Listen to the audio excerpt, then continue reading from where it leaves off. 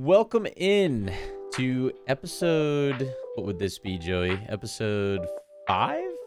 Question mark? 4, 5 of the Hoth Hangout podcast, covering episode 7 of Star Wars ANDOR. Before we hop into the episode, welcome, as we just stated, welcome to the Hoth Hangout podcast. I'm Ben. And I'm Joey. And we're excited to talk about tonight's episode. But first of all, Joey, what's going on? What's new with you? What's new? I can't shake this cold I've been having for the past couple days. I feel you. So if I sound a little bit congested, that is the reason. I got my tea ready here, and I got my water as well. Stay hydrated, y'all, with my Mandalorian little glass there. There we go. I'm rocking the coffee and water combo over here. So. Nice, yeah. So we just stay hydrated. You might hear sniffles from both of us on each end of this pod. Hopefully we'll be able to contain it a little bit. But luckily we really do enjoy this, so we have to continue on and keep these episodes rolling. The love for Star Wars is what keeps us rolling. Speaking of a love for Star Wars, I really enjoyed this episode. I don't know about you, but something we mentioned on, I think, last week's episode was we pointed out towards the end of the last pod how the 7th and the 11th and 12th episodes of this first season of Andor, 12, of course, the 12 episodes being the entirety of the first season, the 7th, 11th, and 12th being the ones that are directed by the same director. His name, Benjamin Caron. I can't honestly say I'm familiar with who that is or what his work is, but judging they gave him essentially the first episode of the second half of the season, as well as the penultimate and final episode of the season. I would assume that means they've put, relatively the most trust in him. And I feel like that came across a lot in the episode. How did you feel about it? Because I personally liked it. I felt like I was watching the whole season. I guess has felt somewhat like a spy movie, but I really got especially that scene in the middle with the woman meeting Vel. I really got Jason Bourne vibes almost. How did you feel about the episode? Yeah, I mean, you could tell that it was definitely directed by someone different in this episode, which I really enjoyed. One of my favorite things about the Harry Potter series was how different directors took the stories on. Now that some of them got a little bit darker in some ways, but they all were able to tell the story, for the most part, pretty well. I feel like this is one of those situations where you bring in a different director, see Star Wars from a different lens, and it comes off just beautifully. And there was a lot of scenes where, they were just even scenes of them just kind of walking in a certain way, and how the camera would pan. You could tell that this was just it felt like a different story, and one theme that you and I have been talking about pretty much through all of this season is sometimes it didn't feel like Star Wars, how it feels like a spy movie or, some type of mission, gathering information or planning. Yeah, this definitely had that feel to it for this episode. Yeah, I agree. But I think the thing that it had going for it that made it feel not entirely like the spy movie and still a hint of Star Wars was, and I don't know how much of a directorial decision this was, but I feel like we got lots of cool Coruscant shots, which, as a Star Wars fan, you see Coruscant, you're like, oh, that's where we are. I know what this is. Having said that, yes, it definitely gave you that espionage vibe almost the entire episode, particularly with the ramping up of Mon Mothma's efforts and the realization of what Luthen has done. But at the same time, lots of cool Coruscant shots this episode. Yeah, and to keep it Star Wars, you still got the shore troopers. You still have this kind of that presence that you saw over when you had that shot of Cinta. She sees the Star Destroyer fly over her. So there's those elements of Star Wars that we're used to seeing and geeking out over. They gave us that for that fan service, but also still keeping them up with that espionage Jason Bourne feel. Yeah.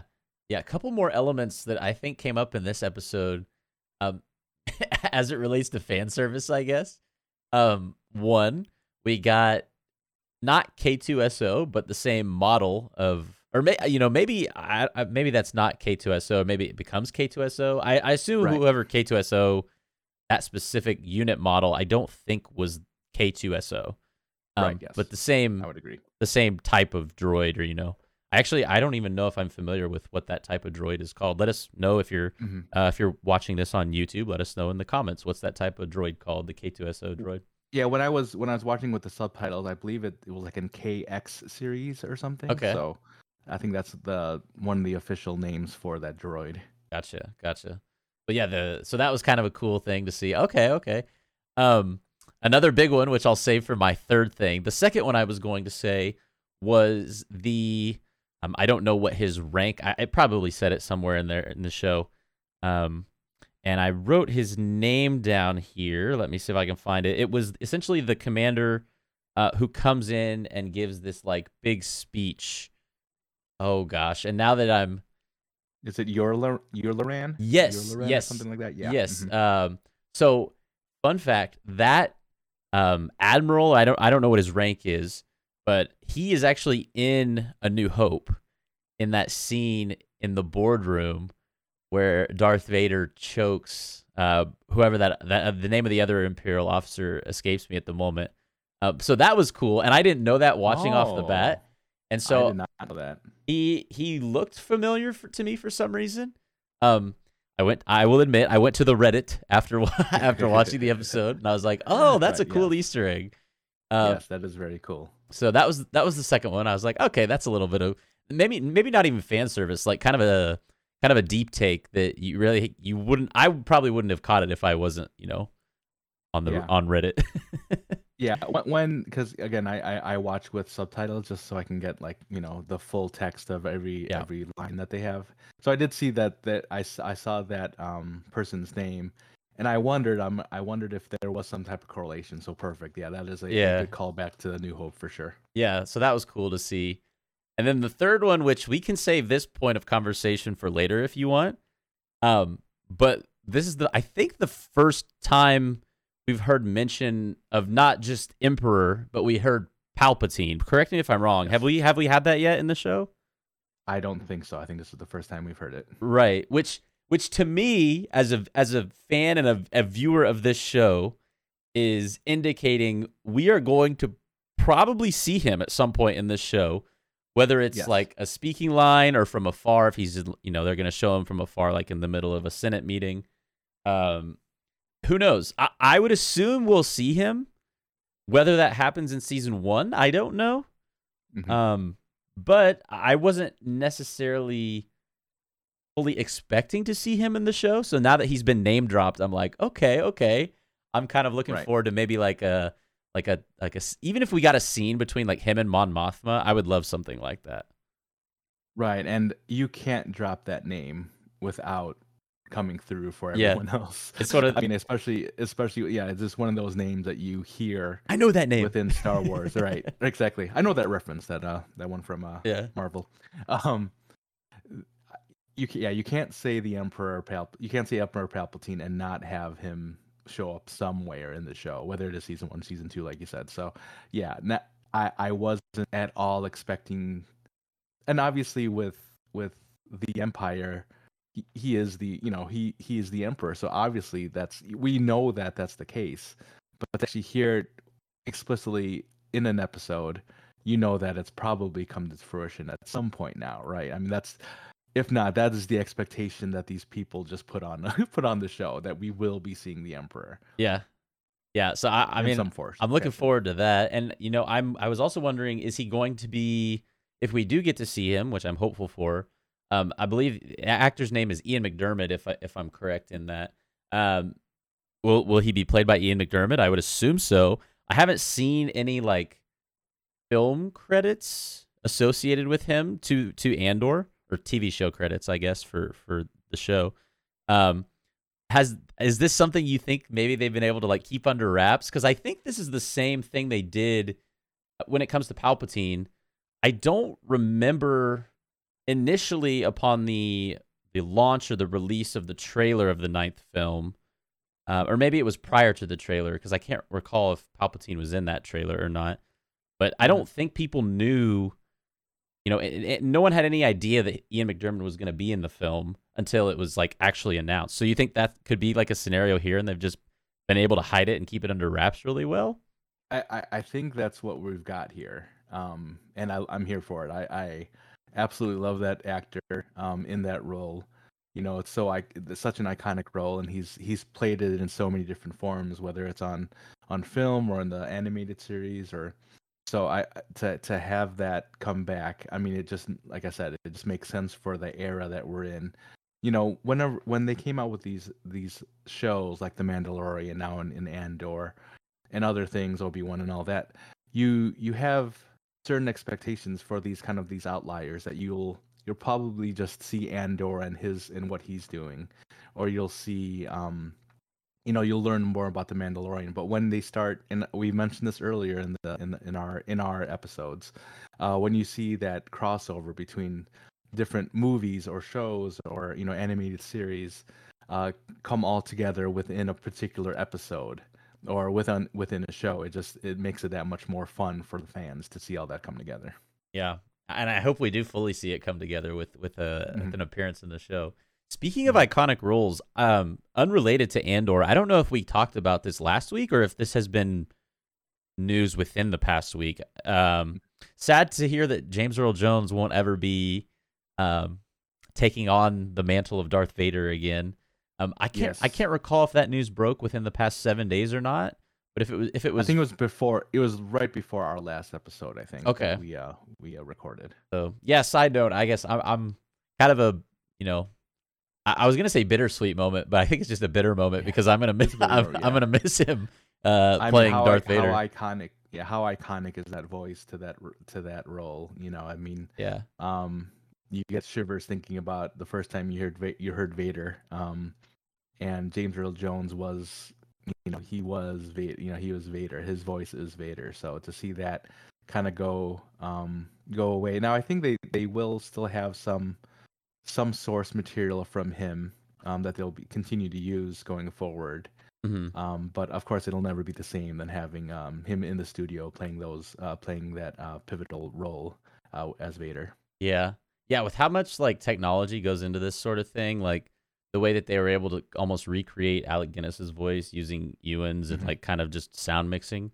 Like I wouldn't be shocked if 20 years from now we're getting shows with Darth Vader in it and it's just all still completely James Earl Jones voice that they've like remodulated or whatever to fit the scene or the character or whatever. But yeah, it's definitely an end of an era for that. I mean, unfortunately, that's just how things go when you know.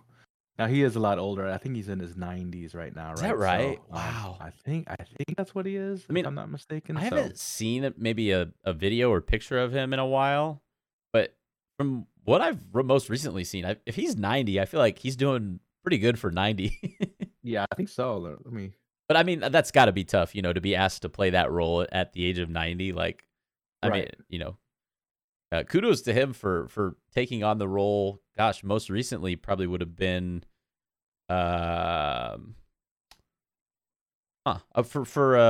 did he play? He played the voice in Obi-Wan, no? I believe so. Yeah. Yeah, I believe so. So that's if I'm just as recently as that. Yeah. If I'm 90 years old and still working in the profession that I started in 1977, that's pretty good in my book. That's a good career. Yeah, that's a good career. One other note, back switching gears back to Andor. So we were a little like unsure if, particularly like Gorn or maybe even Terramin were actually dead. Seems pretty evident they are now. Like Vel and the woman who she was speaking with, who I don't think we got her name. But they, I mean, pretty just blatantly are like, like Nemec. The other woman says, I recruited Terramin myself. Gorn, like, what's the word I'm looking for? Indicating that they are not alive around. Yeah, right. Yeah. So I think that puts the signs their last rites there for those characters. But no, we've seen it so many times where it's just you think someone's gone, but they come back. Please look up how many times Darth Maul popped up in He's in every other invincible. show. Right, so I mean, it's possible, that's just what we're used to as fans. So for us to question that, I mean, I think that, we could only do that, Fennec Shand in Hmm. Mandalorian as well. So I think we could I mean, we've learned our lessons from the past. So we were just saying, there's a possibility, but yeah, it does sound like that they are no longer around. And the second half of that conversation, um, the woman basically telling Vel Andor is a loose end. And also, like, this is the first time Vel learns that his name is Andor, or Cassian Andor. Right. Basically telling Vel, hey, you got to take him out. He has too much information on Luthen. Hmm. The thing I'm curious to know is where Luthen stands in this regard. And by that, I mean, is Luthen involved in giving that order?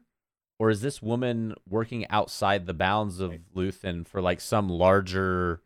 I feel like she's somehow like this lady's got to know Sog. Is the vibe I got? Right. Right. Um, And let's talk about that. I mean, they were referring to a he in that conversation, right? yeah, I was expecting him to be here. I mhm. mean, is that Saw? Is that who we're talking about here? That was who I assumed. Hmm. Um, or the only other person, because I think it's Vel who says that line, right? Or Hmm. Yeah, like I was expecting him to be here as well, and then the other one's like, well, neither of us should be here, or something like that. right. Yeah. The other thought could be Luthen. Hmm. Um, but I think it would make. Well, I don't know if it would make more sense if it was Saw. I could see it being either, but I think it makes more sense if it was Saw. No, because like, is that meeting was that meeting taking place on Coruscant or somewhere else? It seemed like it. I couldn't tell. I mean, I believe there were levels around it, and Coruscant is very Right. It um felt like she was walking out of a known for subway it. station the first half of that scene or Yeah. something like that.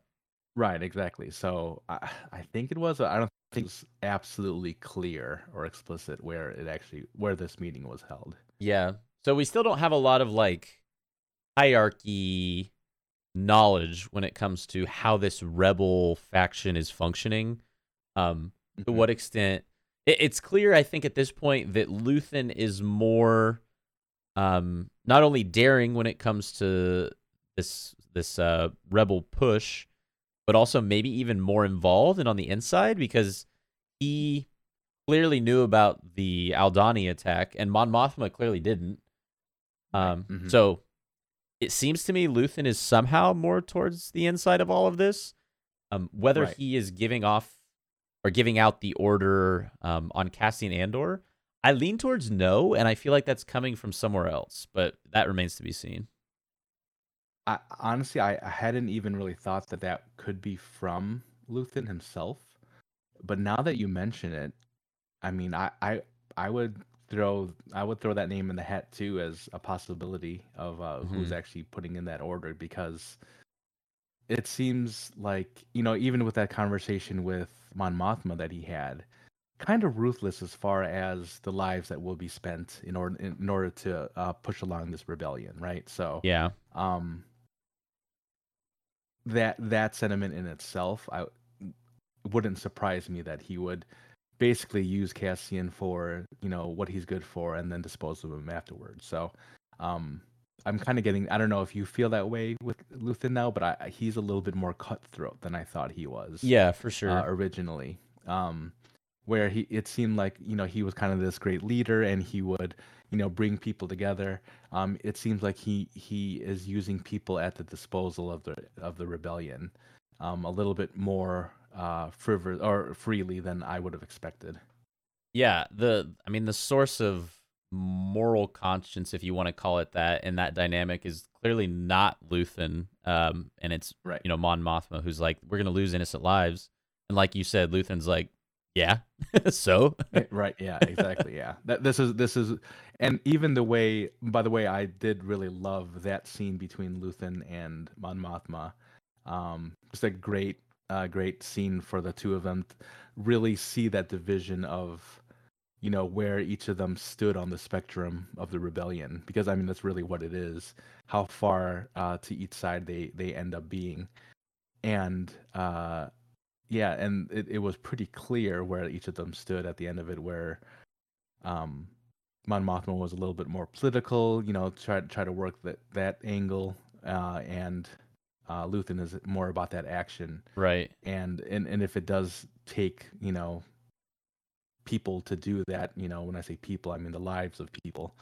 He has no issues around that. Yeah.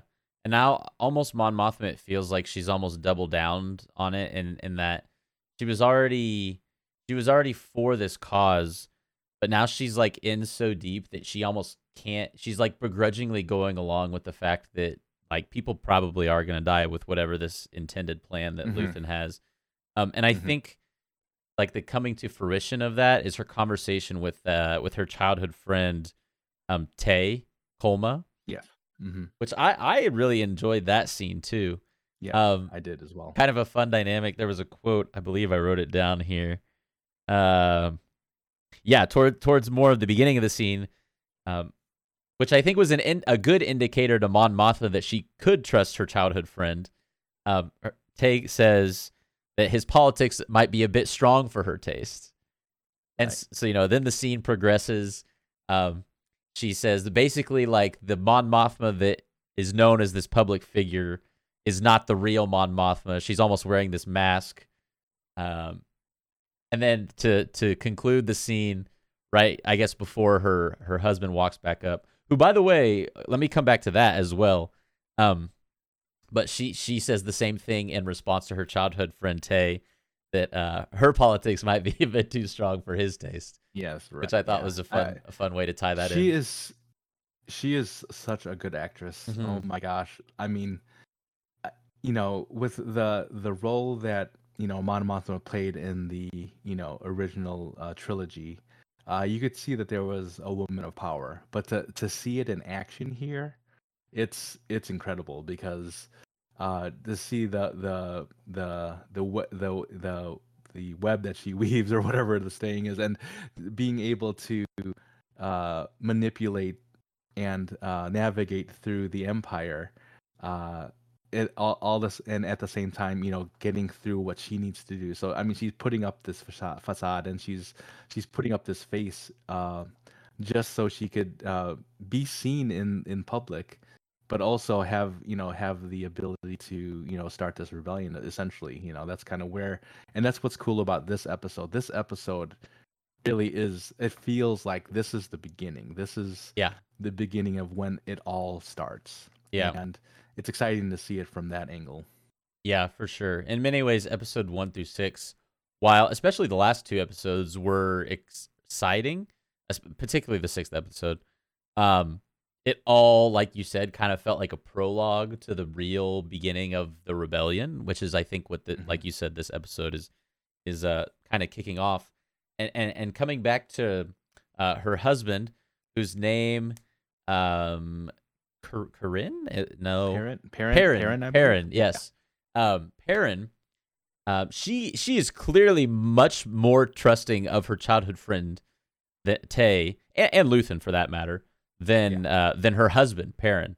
Which, Right. that line and that scene alone gave me a sense that there's going to be a point, either in this season or the rest of the show, where her husband is forced to make a choice. Mm-hmm. And I just, from the tone, I think he's going to end up choosing the Empire somehow over her. Mm-hmm. That was the vibe I got from the conclusion of that scene. Right. I mean, I the fact that, like you said, she just basically said like he doesn't know of this or anything or whatever it was that she said to Tay. She says he can't be trusted. He can't be trusted, right? Yeah. I mean, that's a line. That is drawing the line of where the trust is, and who is able to be part of this rebellion, and he is not one of these people. And whether it's and you even in the opening scene when you saw them together for the first time a couple episodes back, you could tell that there was just a divide between them anyway. You wonder if that's just marital stuff or whatever, but it looks like there may be a political line as well. As far as her trust in him is just not there, obviously. So I wouldn't be surprised also that there is some type of decision, whether it is him or her or the daughter for that sake, for that matter, um, deciding whether to go with or go against the rebellion. Hmm. Um, had a thought for you. Mm-hmm. I had a quick fun idea. Two of these names we've kind of covered already. Two of them we haven't. I figured I'd give you four names, characters from the show, who there are storylines. This episode in particular felt like it was a lot um, wider, or like the scope of the episode felt wider in the sense that comparing it to the previous episode, like the whole episode was like, this is the attack, this is the plan, this is how we're like getting it done, this is what we're doing to, make this happen. And it felt very not narrow-sighted in a negative sense, but like, they were going towards this goal the entire episode, it felt like. This episode was like, we got this storyline going on, we got that one going on, we're learning more about this character and getting introduced to this character. And so with that, I'm going to give you four names, and I want you to rank them in order from 1 to 4, and maybe after we rank, we can go over the two names we haven't talked about yet. Okay. But the four names whose storylines you care about the most, 1 being you care the most, 4 being you care the least. We've got Andor. Mm-hmm. Maybe that's an obvious one. Mon Mothma. And I'm going to almost lump Luthen into that, but mainly Mon Mothma for the sake of this game. Karn. Okay. Which we haven't talked about yet, is one of those two. And then additionally, Miro, which this was probably the most Miro we've gotten in any episode, maybe similar to one of those early season episodes. But those are the four characters I thought we could rank. Right. I mean, from who I care about the most to the least, is that what the ranking is for? Yeah, not even about the character, mainly like the storyline of the character. Right. Yeah. Right. I mean, honestly, I'm going with Mon Mothma first at this point. She's really stealing the show at this point for me. Yes, I would agree with you. Because I didn't know, you knew that her involvement was very big in the beginning of the rebellion, but to kind of see it now on TV on a series like this, I mean, honestly, you could have named this Mon Mothma a series, and I would have watched it probably even better. Excuse me. But yeah, I think Mon Mothma is probably the storyline that I'm right now most invested in. I guess that's probably the best way to put it. I think this episode is what put her at number 1 over Andor for me, because I would have Cassian probably at my number 2. Same. Although I have to say, I haven't been super enthused with Miro this season or during the whole show. This episode did a lot for me in terms of my likability of her. So I don't think she is as distant of a number 3 to Cassian as I would have thought last week. Yeah, I would agree with that rankings, basically putting Karn at 4th. But back to Miro. I mean, poor Karn. Poor Karn just getting shafted every time. So, but back to Miro. I mean, the struggle that she has had with the ISB at this point, kind of getting the finger, the finger wagging, like, oh, don't do that, or with Blevins, the other inspector, or what are they called? Not inspector.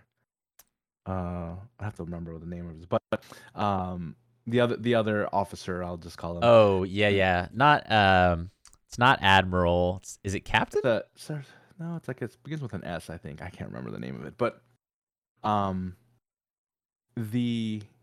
that dynamic of him basically calling her out on something, and then her proving her point, saying like, listen, this is what I'm seeing, these are the patterns I'm seeing, and then ultimately she gets the go ahead, and she is actually going to be in charge of that Ferrix, right? Is that where she's going to be in charge of now? Yes. Yes. Yeah. So she is now in charge of that planet.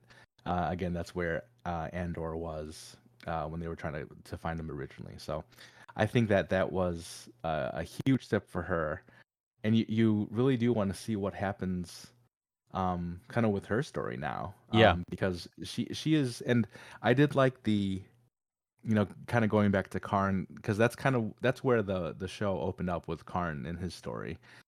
Once again, getting berated by his mother about just whatever she could find, and at this time she chose to pick on what he was wearing, and it started, I guess he was wearing a high collar outfit, and she said, what did she say here? She said it was you're seeking approval, essentially. But I don't know if you notice, like the scene right after that is Miro getting ready in her high collar outfit. Um, Yeah. Also probably doing that same thing, in her world as well. So I just thought that was obviously that's a directorial decision there to kind of see, like, well, this is what she's trying to do in her life as well. So I just I appreciated that little little decision there to do that. But going to Karn, I mean, is he just the most corporate, like it looks like a bunch of cubicles in an office space now that he's living Yeah. in, and it's kind of depressing, and you're just like, where do you go? I mean, let's remember back episode 1 through 3, this was the guy that Yeah. we were worried about, We thought he was going to be the main villain of the show. and to see him fall so far, I don't. I mean, the only reason I'd want him around now is he's with the rebellion. That would be the only, for him to come up back to the Empire. It just doesn't seem like that would be the um something that's enjoyable for me for his character. I mean, he'd have to come through and somehow be part of the rebellion at this point, because it's just like, okay, well, you helped out the Empire only to get axed by them, and then to come back to them. It doesn't seem like something that it would be interesting at all. Yeah, I have to think that somewhere out there's an alternate script for this show where Karn is like somehow on his own journey of finding himself, where he's slowly inching closer and closer towards the rebellion. Because to be honest with you, like if he joined the rebellion next episode, I wouldn't even care that much. Like I feel like they've Right, lost me right. on his character. Honestly, we Yeah, are yeah. we are more than halfway through this season, and the past 4 episodes, all that he's done is like A wasn't even in one of the episodes, or if he was, he didn't have a speaking line. Right. The next episode, he like ate cereal at his mother's house while she Right. complained about him, and then she Right. continues to complain about him. I don't think he was in last week's episode, was he? I don't believe he was, no. And then this episode, just it's more complaining. Like he gets like why at this point, why do I care about Karn as a character? Like Right. if because like they can change his character, he can go to the rebel side, which I think is Hmm. probably what they'll do with his character. I just Right. feel like you've used so much of um his time in the show as filler. So now that I'm Right. like, well, I don't really care what they do with his character, you know? Right. Yeah. I mean, it's unfortunate because they came out guns blazing with him too. So to kind of see you halfway through the season, he's not in a handful, a couple of those episodes too. Yeah, I'm not quite sure what they're planning here. So if there's any criticisms I have with the decisions of the show, I think he is one of them for sure. Yeah, I don't know. I think the I mean, at direction. this point, we'll say at this point, obviously, because we Yeah, don't and know where it'll end up. But I maybe mean, we can only maybe talk he about that not makes right like now. a huge decision at the end of this season, and then he's like one of the major protagonists with Andor next season. Hmm. Um, Fine, that would be great. Maybe that would get me back on the Karn train, back on the Karn bandwagon. Uh, Right. Yeah. but I really think it would have to be something big for me to like care about the character, if I'm Right. being honest. You're right. You're right. And it's, I don't know. It's very weird because he had like such a perfect imperial face. You know what I'm saying? Like he, just the way he's held himself in high regard. He kind of looked down at other people. It seemed like this was the guy, but to flip it on its end here, yeah, I'm not even. I wouldn't even say that I'm interested in to see where they go with him. It's more just like, okay, this dude again. That's Yeah. basically what it is. Whenever I see him at this point. Like you would almost rather episode 7, which by the way, did you think the ending was kind of odd? Ending with him just like sitting there in the cubicle? So I thought the whole. I mean, I understand. So I forget the name of the whatever beach resort island that they were on. Oh, it's Cassian. I wrote that one down here as well. Niomis. Niomis, yeah. Niomis. Niomis. Yeah. Niamos. Yeah. So he is now Cassian's got a new name now named Keith, I believe. Is that the Yes. name Yes. he has now? Which reminds me a ton of the Carl Weathers character in The Mandalorian. I think his name was Grief Karga. So Oh, huh. and I think Cassian's name is Keith. And I believe it begins with a G, Gargus or something like that. Anyway, I kind of as good as the episode was, up until he was at this, beach island or whatever, or planet, I felt like kind of disjointed all of a sudden, like when that scene came in, Oh, that was what I and was going to ask you. I don't mhm, I don't think it was super clear. I assume that was continuation of time, but the first couple minutes of that scene, I thought, is this a flashback? I didn't know if it was necessarily a jump forward in time because I don't even think they showed him traveling from his right, home mm-mm. planet to that planet. Yeah, there was no indication of where it was in time, so I was very confused when that came in, and just the way he acted with the shore trooper that stopped him, that was Yeah, kind of confusing. super weird. It didn't seem like Cassian. It didn't, Yeah. and so I guess that's a good point. We don't know where this is in time. So the reason I thought it Um, might be back in time was because we know from the previous 6 episodes, from his conversations, um, with why is his name escaping me all of a sudden? The guy who tried to like take the money with him. Oh my gosh. oh, Skeen? Skeen. Yes, thank you. Yeah. From his conversations with Skeen, like they both have a prison background, and Right. we saw how that scene ended with him going in front of this like Hmm. really uh, unjust legal system Right. on Right. this planet of like, Right. oh, yep, here's all these 6 years. false Yep. charges. Go to prison for 6 years. It's like what? Hmm. Um, Right. Right. Right. so either this is current timeline and he finds a way out and then inevitably joins the rebellion fully, or this is like previously and this is showcasing his time in prison. I didn't Hmm. get the sense that it like overtly that it was a flashback. Right. But that thought was running through my mind the whole time.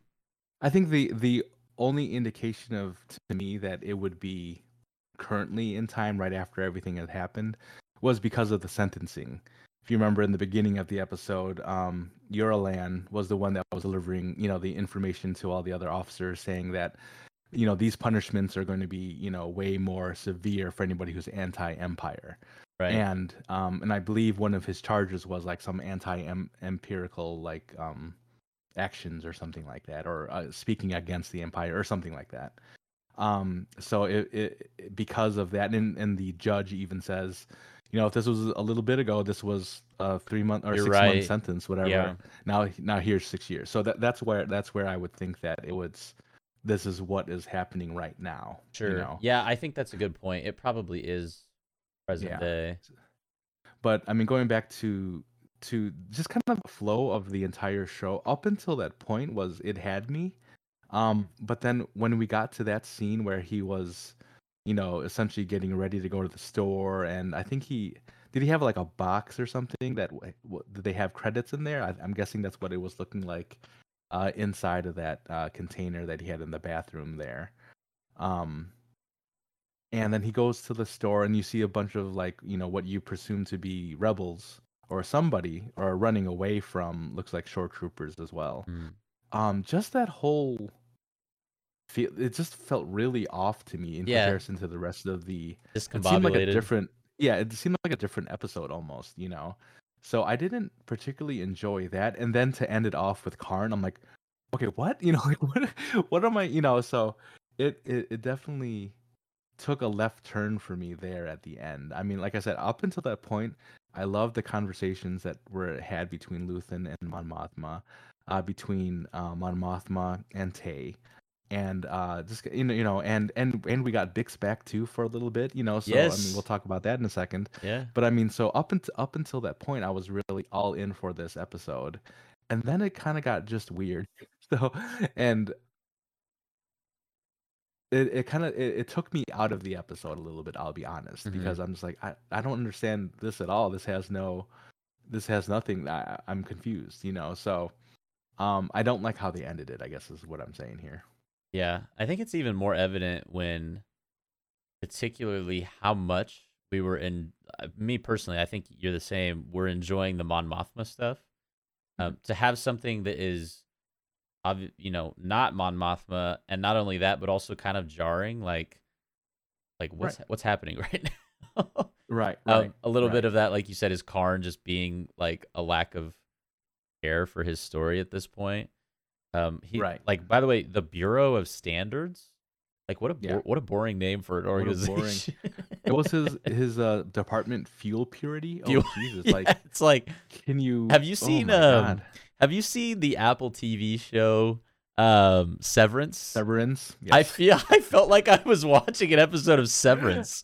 Like, Right. Yeah. just this boring work atmosphere where it's like, all right, this is your job now. Like, here's this Yeah. Right. cubicle For the rest of your around, life. yeah, a million other Yeah. And people in cubicles for the rest and of your life.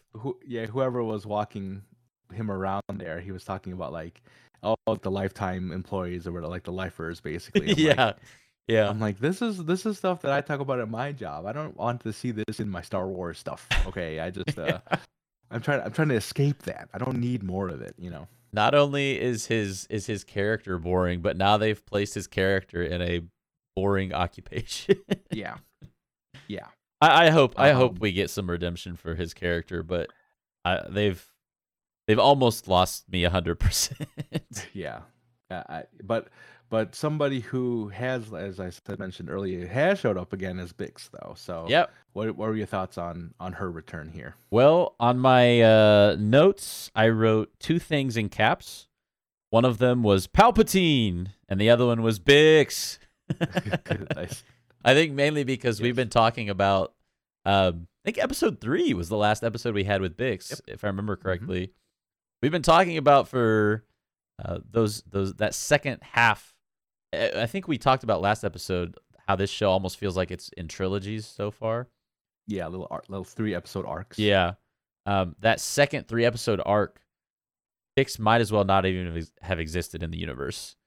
And so, we're like, where is she? Like, she's not a part of this. We get to see her again this episode, so that was cool. Wasn't quite the reunion I think we were expecting. Right. Seemed a little bit more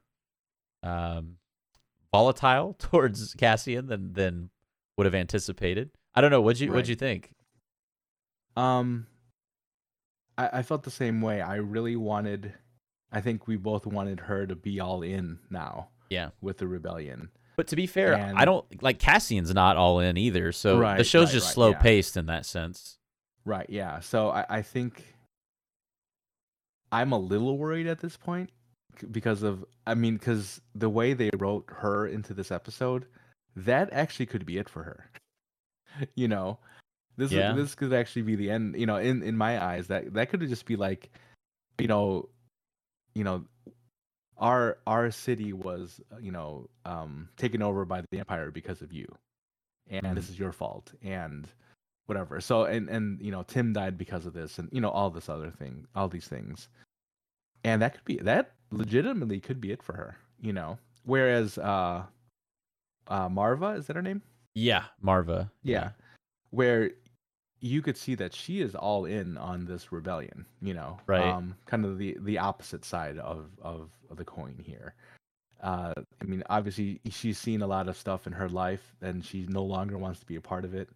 And she wants to stand up for herself and all the people around her. And we do find out where the name Clem comes from as well. Yeah, yeah. When he comes up with that name for as part of the mission.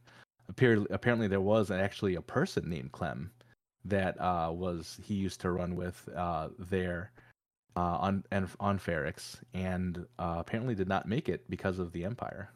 Yeah, and we find out from, I think it's Marva who says it, that I guess his body was, and I don't know if this was because we saw a scene where the stormtroopers were pointing their weapons at him as he tried to calm down the crowd. We don't know if he was shot, and then Marva, states that he was hanging in the square. Right. So, clearly, Clem, the naming of Clem that Cassian took on for that mission was inspired by this person who it remains to be seen how well he knew, but we would assume he knew this person pretty well, right? Just based off that scene alone. Mm-hmm. And then another thing. Sorry, go ahead. No, I was just saying. Yeah, the fact that he chose to, I look at it, he chose to honor Clem using his name for that mission because he knew that this was against the Empire, and this is essentially the death of Clem looks like it was because of the Empire. So I believe he chose that name for that reason. Yeah, and it almost retroactively adds more incentive or purpose to that mission. Gives him more of a reason in the long run to go along with the rebellion. And those 3 episodes, it seemed like he was really in it for the money, but I think there's a pretty big piece of Cassian, a lot of which we got to see in this episode with Clem, maybe, even if it was indirect, that his purpose for being on that mission, I don't think was as motivated by money as we were initially led to believe. Right. I agree with that. Yeah. The other thing I was going to say that came out of the Bix scene, and I don't think this was previously known information, was that Tim was also the one to turn Andor in. I remember there being a line where she mentions that, and I didn't know if that was referring to back when Andor was on Ferrix, or if that was in reference, because he's been dead. Correct me if I'm wrong. Yeah. Who, Tim? Yeah. Yeah. Well, wasn't that the whole reason they were there? The Empire was because Tim kind of sold him out. I thought that's what it was. That was I was a little confused on the understanding, if I'm being honest. Okay. Because she said, so Bix says Tim is the one who turned you in. She's talking to Andor. And I was confused if that was referring to him killing those 2 Imperials, no? Or the 2 security guards or whatever organization they were for. Yeah. Okay. I believe that's right, yes. Okay. I was just wanting to clear that because I thought she was talking about the raid for a second, and then I was like, wait, isn't Tim... yeah, not the raid. Isn't Tim dead? So I was like, how could he have reported? Right. You know what I mean? Right. Yeah, not the raid. Yeah, in regards to those 2 corpos that were killed, right? Right. Yes. So yeah, I think that adds even more, maybe not confusion, but like I was hoping Bix would be more welcoming to Cassian. Right. But to what you were talking about earlier, how they left the episode on a note of where they could just say like, okay, no more Bix. I feel like they could, but I think the direction that we'll see, I think Bix is going to be a big part of the 2nd season of this show. That would be a good setup for that, yes. I see her and Andor coming to this point where they are like, kind of like how Marva is in this episode, like all in, willing to do anything for the cause. And whether that is, I don't see Marva making it to the end of this season. I hope I'm wrong because I like her as a character a lot. Right.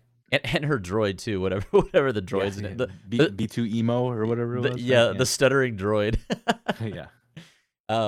But I think Marva, if I was just throwing theories out there, I feel like she is probably going to be the straw that breaks the camel's back for Cassian. And ultimately the reason I think he fully commits to the to the cause. Yeah, right. I think that's actually a great point. Yeah, I mean, you could see the respect and the love between them. I mean, they outright say it in the Yeah. scene between the two of them. Yeah, she says, "I've Uh, never loved anyone or anything the way I love you," or something along those lines. yeah, and I've never fretted about anything.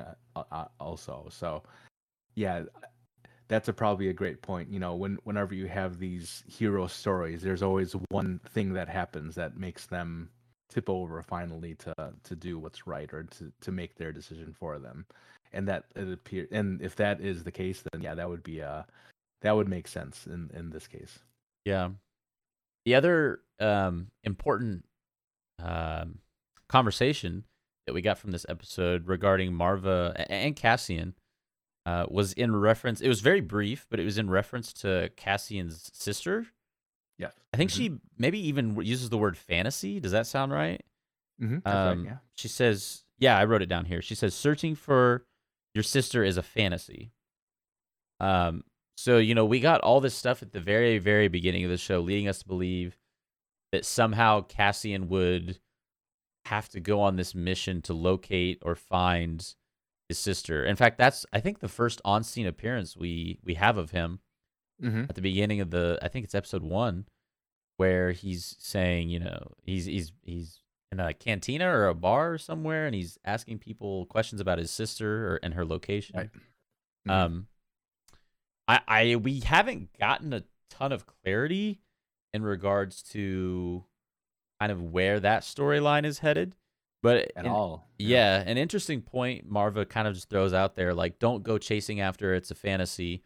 Makes me think that she's probably um she's probably lying, but she's probably doing it for a good reason, is the vibe I got from that.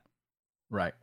Kind of protecting him from the truth, essentially. Yeah, and what that full truth is, I don't know. I can't even like Right. think of something that would be, maybe she like, I don't know, works for the Empire, something. Right. That was where I was going actually. Yeah. That Yeah, I don't know because what worst thing at this point? What's the worst thing that could happen right now? If he's in the middle of at the beginning stages of joining the rebellion, only to find out that she is part of the Empire in some capacity. So I don't know if they'll go that route, but I think that's probably a good guess. yeah, and actually, the timeline almost adds up for if she was somehow like abducted by the Empire. Because I think Yeah. Marva says she's been fighting this cause for like 13 years or something. Hmm. I think it is 13 that she says, which almost lines up, I think, with like if the Empire like took her, Hmm. maybe they're, I don't know, training her. Maybe she's an officer. I don't know what the case Right. is. Yeah. Big plot twist. She's a Sith Lord. No. Oh, we knew it. Finally, she's actually a Saj Ventress. we knew We they got were that. gonna Yeah. throw some Yeah. lightsabers in this show somewhere. Right. Right. Yeah. That's actually a fun question for you. In any season 1 or 2, do you think we see a lightsaber in this show? I lean no, heavy no. I would say no. I Yeah. would say no. I think it would almost be like, all right, we need to take that away. You know what I mean? Like this has to be its own thing. Yeah. This side of Star Wars has to have its own little Takes away contained from area with away from Jedi, away from Sith, away from lightsabers, the Force, all of that. Because it just makes it, it makes it more pure because it's like its own story. yeah. When you throw in too many cameos and stuff like that, you're like, this might be, you just wanted to figure out a way to get Luke in there or something, Yeah. Um, but with this, I think it would be better if they did not do it that way. Yeah. And circling back to the Palpatine thing, that's kind of the line they have to toe with if they choose to Yes. incorporate him in. Um, Mm-hmm. how much is too much? How much is just enough, if any? Maybe Right. like Right. maybe he doesn't have a speaking line and it's just from afar. Right. Yeah. I would like to see personally, and obviously if we're a Star Wars fan, you're gonna probably feel this way. But I would like to see a scene with the Emperor and Mon Mothma. Mm-hmm. I think it'd be kind of cool to see that personally. Yeah, because I mean, to see how she has to navigate through that conversation now. Obviously with the Emperor having, force abilities and being able to figure things out with other people, or be able to manipulate entire senates to do so. I would love to see that interaction with the two of them. Mm. Um, any other thoughts on Mon Mothma in particular? I had another question regarding Vel. Nothing with Mon Mothma, but yeah, what do you got with Vel? So I feel like Vel, we have been led to believe, I think for good reason, because this is how I see her as a character, that she does have this moral sense of goodness and right and wrong.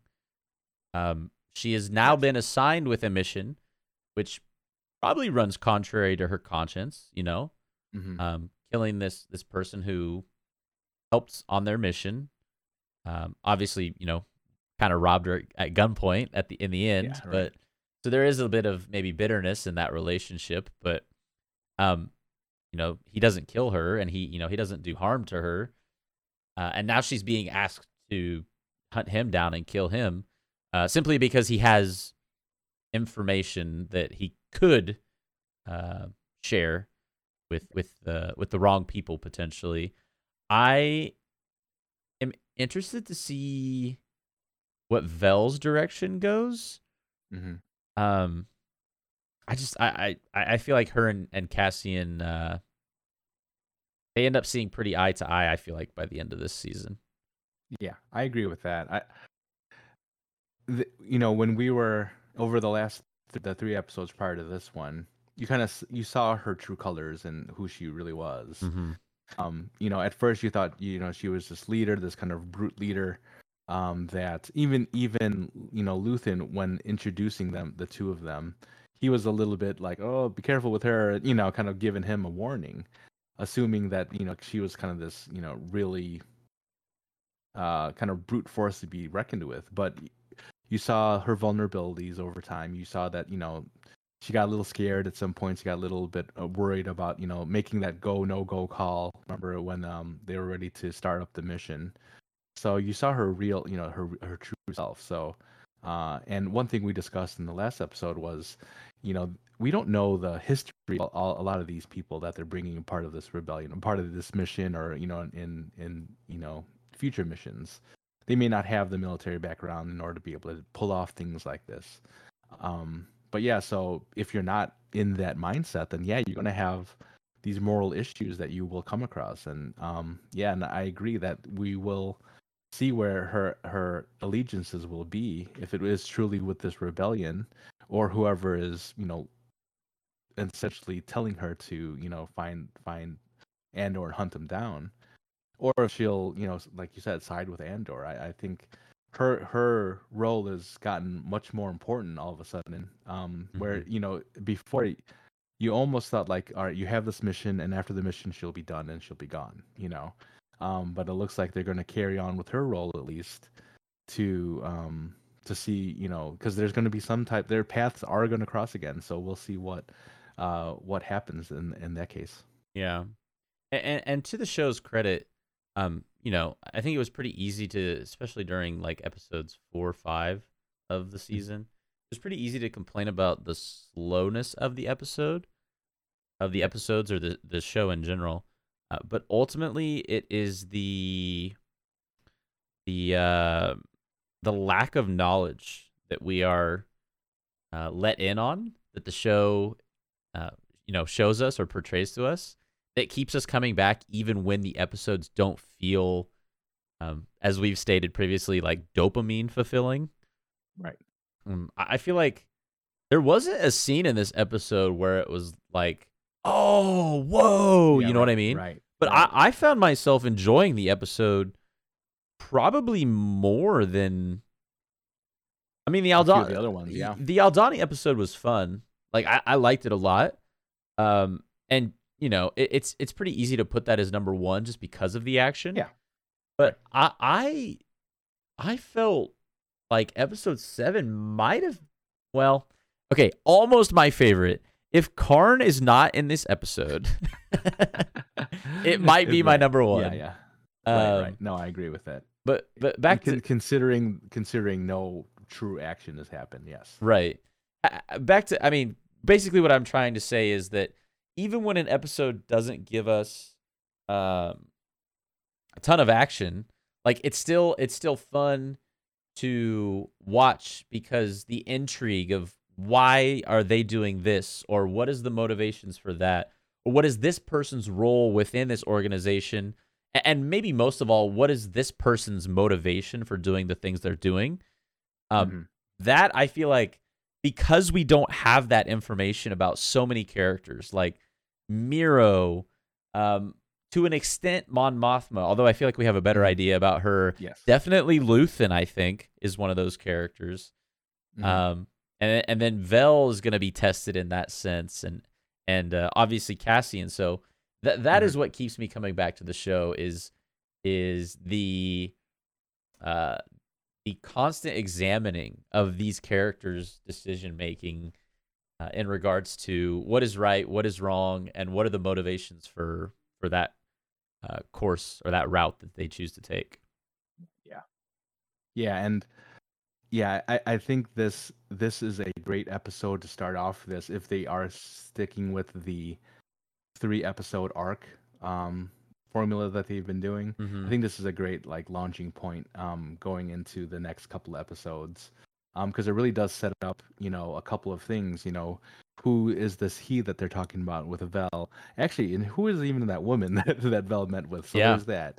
Um you've got, Andor now in prison. You've got Mon Mothma now trying to, now she's got the wheels in motion now with her friend Tay, her childhood friend Tay, to get some more money out of her accounts so she could help fund the rebellion. Um, so yeah, it's definitely now that we know um motivations now. We know the end game. We've seen it. We've seen the movies. We know how it gets there. But now to see the beginning of it, like I said, this truly feels like the beginning of the rebellion.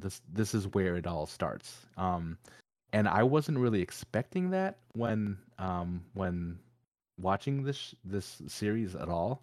But it truly feels like this is where we're headed. yeah, yeah. I came away from the episode, loving the episode as a whole, and feeling excited for the rest of the show. Worth noting though, um, as we mentioned earlier, 8, 9, and 10 episodes. This one, of course, being 7, are directed by the same director. However, episode 7 is not directed by the same director as 8, 9, and 10.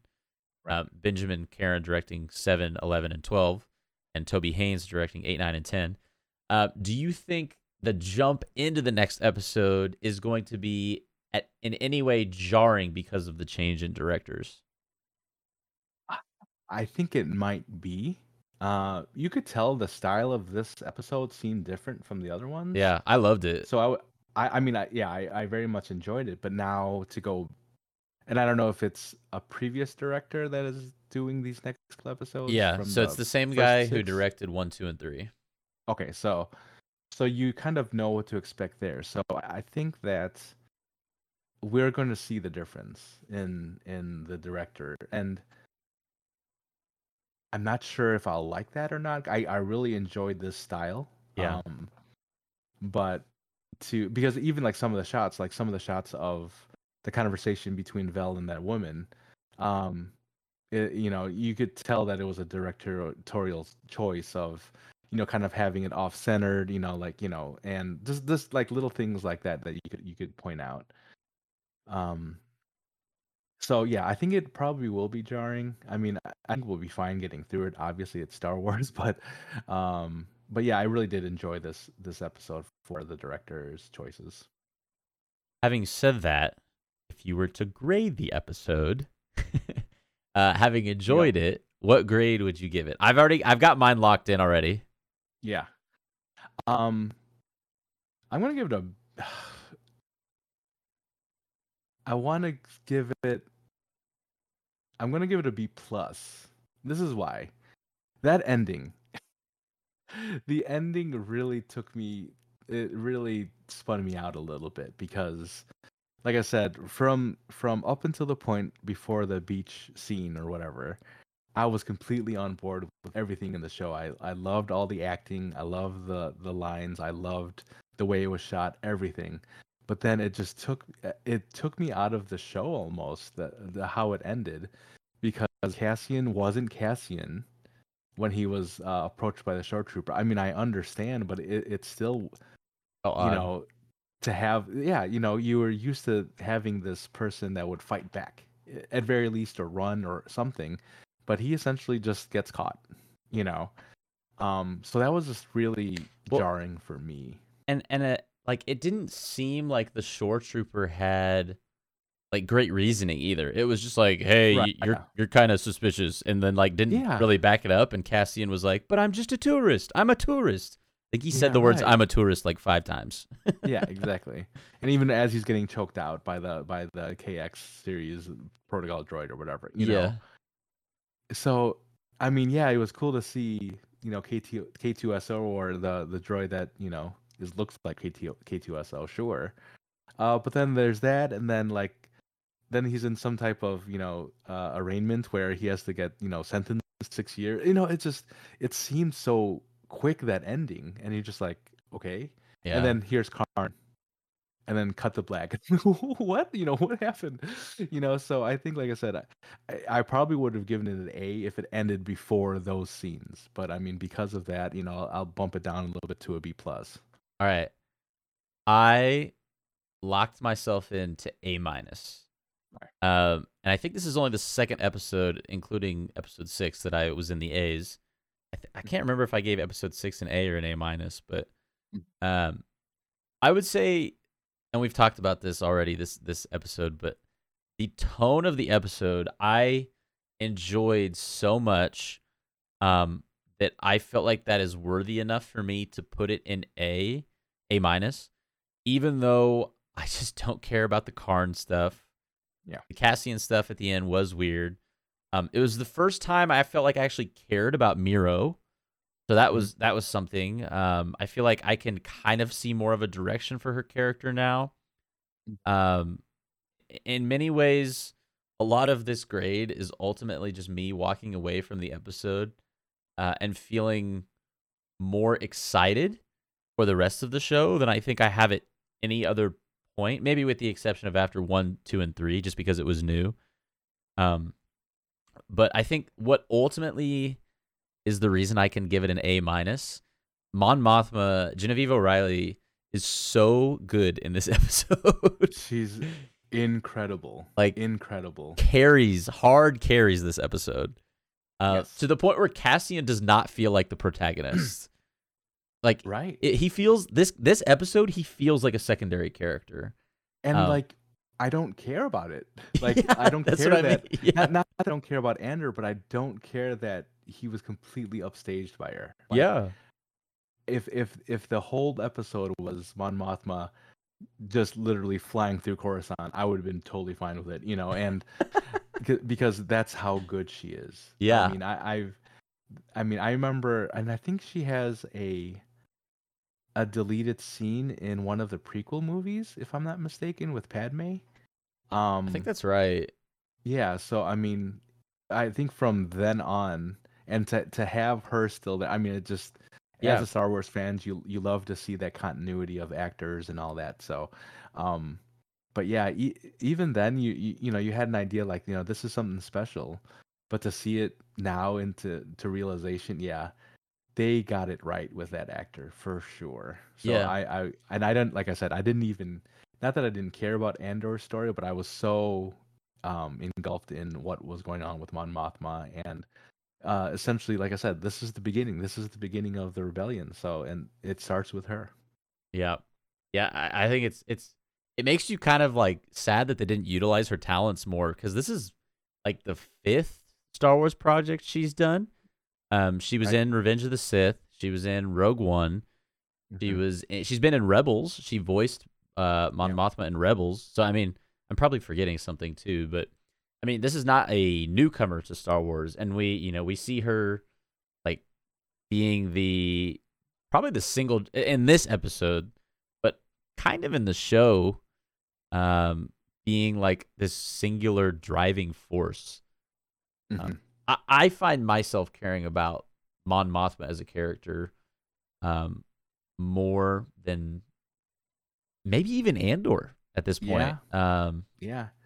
And Yeah, I think a lot of it goes to we have a history with Mon Mothma, a longer history with Mon Mothma, I should say.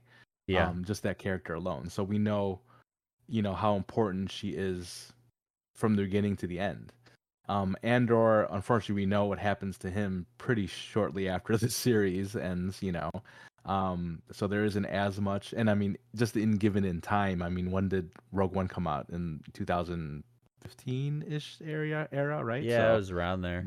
not that long ago, where Mon Mothma has been around since, for way, way longer. And like you said, in many other animated series and other shows. So a staple to Star Wars for sure. Definitely. Yeah, we got lots to look forward to in the last 5 episodes of the season. One quick thing I will say, Miro. I said this is like the most excited I've been about Miro so far in the show. She is still the only, maybe not the only, but the only character who I like really really care about knowing this. Whose motivations I feel like I still don't entirely understand. Right. There's this weird And, piece of me that's like, I feel like she's somehow working with the rebels. Um, right. and Hmm. it's not like an obvious thing that is like, there's just something different about her. And I feel like it Right. would be an interesting character choice for her to just be this like incredibly motivated Imperial officer. And that's like the Hmm. entire depth of her character. Hmm. I can't help but think she's somehow going to be involved with the rebels. Maybe I'm totally off on that guess, but Right. Right. that's how I feel. I mean, at the end of it, she may be the bad guy that we're looking for, that we thought we Yeah, saw and in that could be Picard. too. That could be too. Yeah, and I think that would also, we from the viewer side, from being Star Wars fans, and I can't say this for everybody, but a good portion of people want the good guys to win. The good guys in this sense would be, in this case would be the rebels, the rebellion. But they got, in order to have good guys, you have to have bad guys. Sure. So, to, to have her take that role, I think would be really good. And obviously we would love to see the motivation, but one of the coolest things about Star Wars as a whole is that you could really be on any side of this and still, you have people that are really passionate about the rebellion, about the Empire, the Mandalorians, and it can go any, any faction, the bounty hunters, everything. Everyone has their side that they love to back. Mhm. And I, personally, I would love to see her be the one that we have to worry about it as part of the rebellion, because she seems to be finding these patterns. She seems to be the one that is able to kind of look outside the box. Even that other general, or the commanding officer that basically took her aside afterwards, Yeah. basically, and gave her the gave her not Fennec. The guy that says watch your back to her. Yeah, watch her back, right? Yeah. Major Um, Partagas. Partagas, yeah. How he, basically he says like, oh yeah, maybe we should all do what she's doing, Mhm. and kind of breaking the code, or trying to figure out, let's think outside of the box, and I feel like she's gotten, now that she has his support, maybe she's the next in line, to be in that kind of role, uh, and then that's who we have to worry about. A lot like in the Rebels series. Was it the Rebels series that Governor Price was in? Do you remember who that was? He Yes, I was with believe like so. Agent Callus, yeah, Governor Price. It's kind of in that same vein, where you had that person who was like kind of rising in the ranks on the Empire side. I could see that happen to her as well. So if that's where she ends up, I think that would be good for her role for sure. Lots to be excited about and look forward to. Yep, absolutely. Less than a week, Joey, before Tales of the Jedi drops. How excited Wow. are you? I'm pumped. I mean, if I wasn't already excited just to have more Star Wars in general, now we get to have this 6-episode series on. I mean, because we were talking about how we want Andor to be kind of encapsulated away from Jedi and Sith and the Force, but then they just drop this 6-episode Yeah. We're so series deprived from on. it that we're just like, oh, give it to us. Yes, and like we weren't even. I mean, before they announced it was it at D23? Is that where they announced it? Where they were having I it? think that's right. Yeah. I didn't even know it was like in development or anything, and to have Ashley Eckstein back as the voice of Ahsoka and something like. And I am re-listening to Dooku, the audible book or the audio book. Oh yeah, Jedi Lost. Jedi Lost, yeah. So I am listening to that again just so I can catch up a little bit again or refresh my memory on where his story is. But yeah, I mean, yeah, I'm super excited for that. We got a lot to talk about in the next couple weeks, and yeah, I am here for it.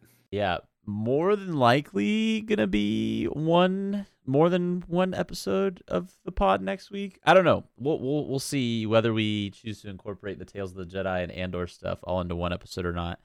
But regardless of whether it's one episode or two, we will definitely be covering both shows as we are both excited, particularly for the premiere of Tales of the Jedi.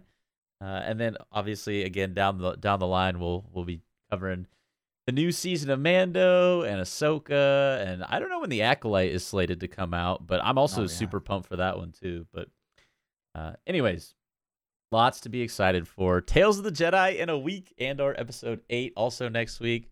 Hope to have you listening for that one as well. Thanks for listening to this one. We really appreciate it. If you're not following us over on Twitter at Hoth Hangout, you can tweet at us and ask us any questions in regard to the episodes or just otherwise about anything, really. Feel free to shoot us a message over on the Twitter sphere. Twitter sphere? We can do it. We can make it happen, yeah. Yeah. Also, if you like, you can also email us at hothhangout@gmail.com. And hello to everyone watching this on YouTube. Hello, YouTube. Hi. You can listen to the Hoth Hangout podcast either on YouTube and comment down below if you've got any questions, or you can listen on Spotify, Apple, or wherever you get your podcasts. Joey, any last thoughts before we sign off? Man, I love Star Wars. I do as well, my friend. Much love again to everyone listening. Hope you have a wonderful rest of your day, afternoon, or evening, whatever time you may be listening. And may the Force be with you.